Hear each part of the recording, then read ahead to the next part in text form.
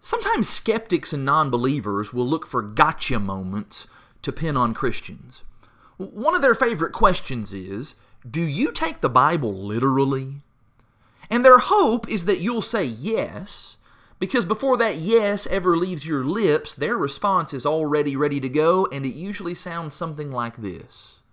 Oh, you take the Bible literally? So you believe only 144,000 people will be saved, alluding to Revelation chapter 7.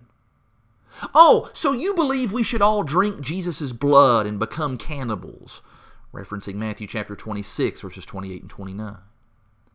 Oh, so you think you should hate your family members, pointing to Luke 14, verse 26. Oh, you take the Bible literally? Well, why haven't you plucked out your eyes, citing Matthew 5, verse 29. Boom. Burn. Gotcha. That's an uncomfortable conversation to be lured into, because the end result is that Bible believers, well, they end up looking like a bunch of dummies. Well, this is where Christians need to be a little more prudent in how we respond to questions like this, because a simple yes or no is not going to suffice. The next time someone asks you, do you take the Bible literally?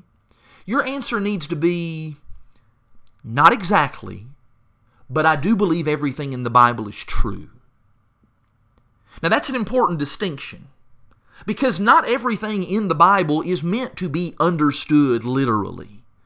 But at the same time, God's Word is always and totally true. In Proverbs chapter 30 and in verse 5, the wise man says there, every word of God proves true. In 2 Timothy 3 verses 16 and 17, Paul says, all Scripture is breathed out by God, and it is profitable for teaching, for reproof, for correction, for training in righteousness, that the man of God may be complete, equipped for every good work. Every single word of the Bible is true, and it is accurate because it comes from God. And God has revealed His truth in a number of different and beautiful ways. For example, sometimes God speaks poetically. Think of the language that is often used in the Psalms. God, for example, is referred to as our rock.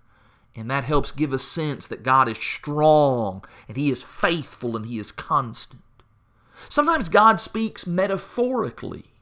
Many of the parables of Jesus employ metaphors to illustrate powerful truths. The kingdom of God is like a treasure hidden in a field.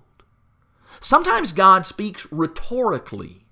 Matthew chapter 3 verse 5 says that all of Jerusalem and Judea went out to hear John the Baptist preach. Well, did all of Jerusalem literally go out to hear John the Baptist preach? Well, probably not. But the sense there is that a large number of people did. And then yes, sometimes God speaks literally. Jesus literally died and was literally buried and literally rose from the dead, as the Scriptures say. And likewise, if we want to be saved from our sins, we must literally repent and literally be immersed in water so that we can figuratively be buried with Christ and raised with Christ. You see, there's all kinds of literary devices that God uses to communicate His will, but make no mistake, God intends for us to use our minds as we engage His Word, as we examine the context, and as we thoughtfully consider the message that He's trying to convey to us.